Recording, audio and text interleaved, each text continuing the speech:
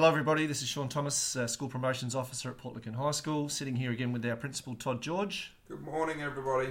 Now Todd, last week we had a major event on Friday, the Year 8 to 11 Awards Assembly. Yeah, fantastic celebration for the Year 8 to 11 award winners, and I really appreciate the fact that we had a number of invited guests that were able to give up their time to be with us. We had a slight issue at the beginning of the assembly, that is we ran out of parent chairs, and it was a wonderful problem to have to deal with straight up. People were keen to be involved in the assembly, so thank you to everybody that made time to be there.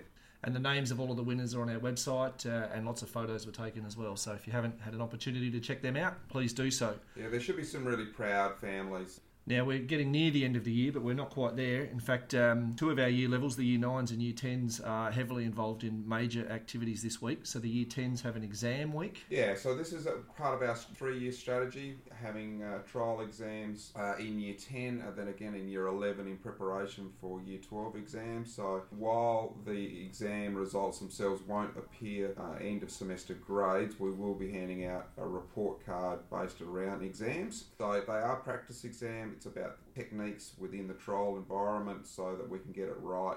And the Year 9s, just not far away from where we were sitting, are getting ready to deliver another performance of the Year 9 pantomime. Yeah, look, that's a traditional event that's been going on for a number of decades now. It's fantastic that we're able to provide that service to the young and the elderly, and a really great opportunity for a range of our students to shine within the arts.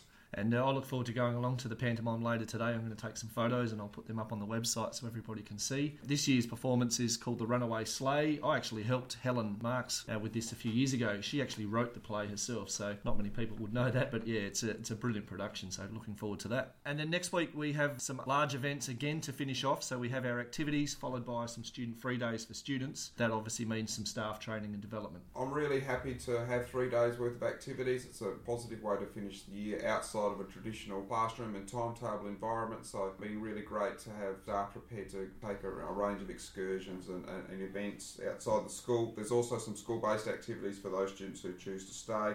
I really strongly encourage families to send sons and daughters to school for those 3 days. It's a really positive relationship building with the staff. So school will finish at 3:20 on Wednesday the 12th of December from a student point of view.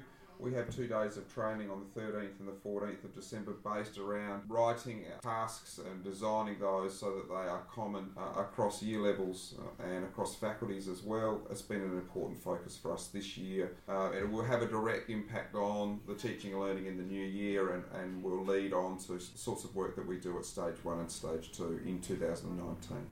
And then to finish off the year, we will be delivering our final podcast on Wednesday the 19th of December.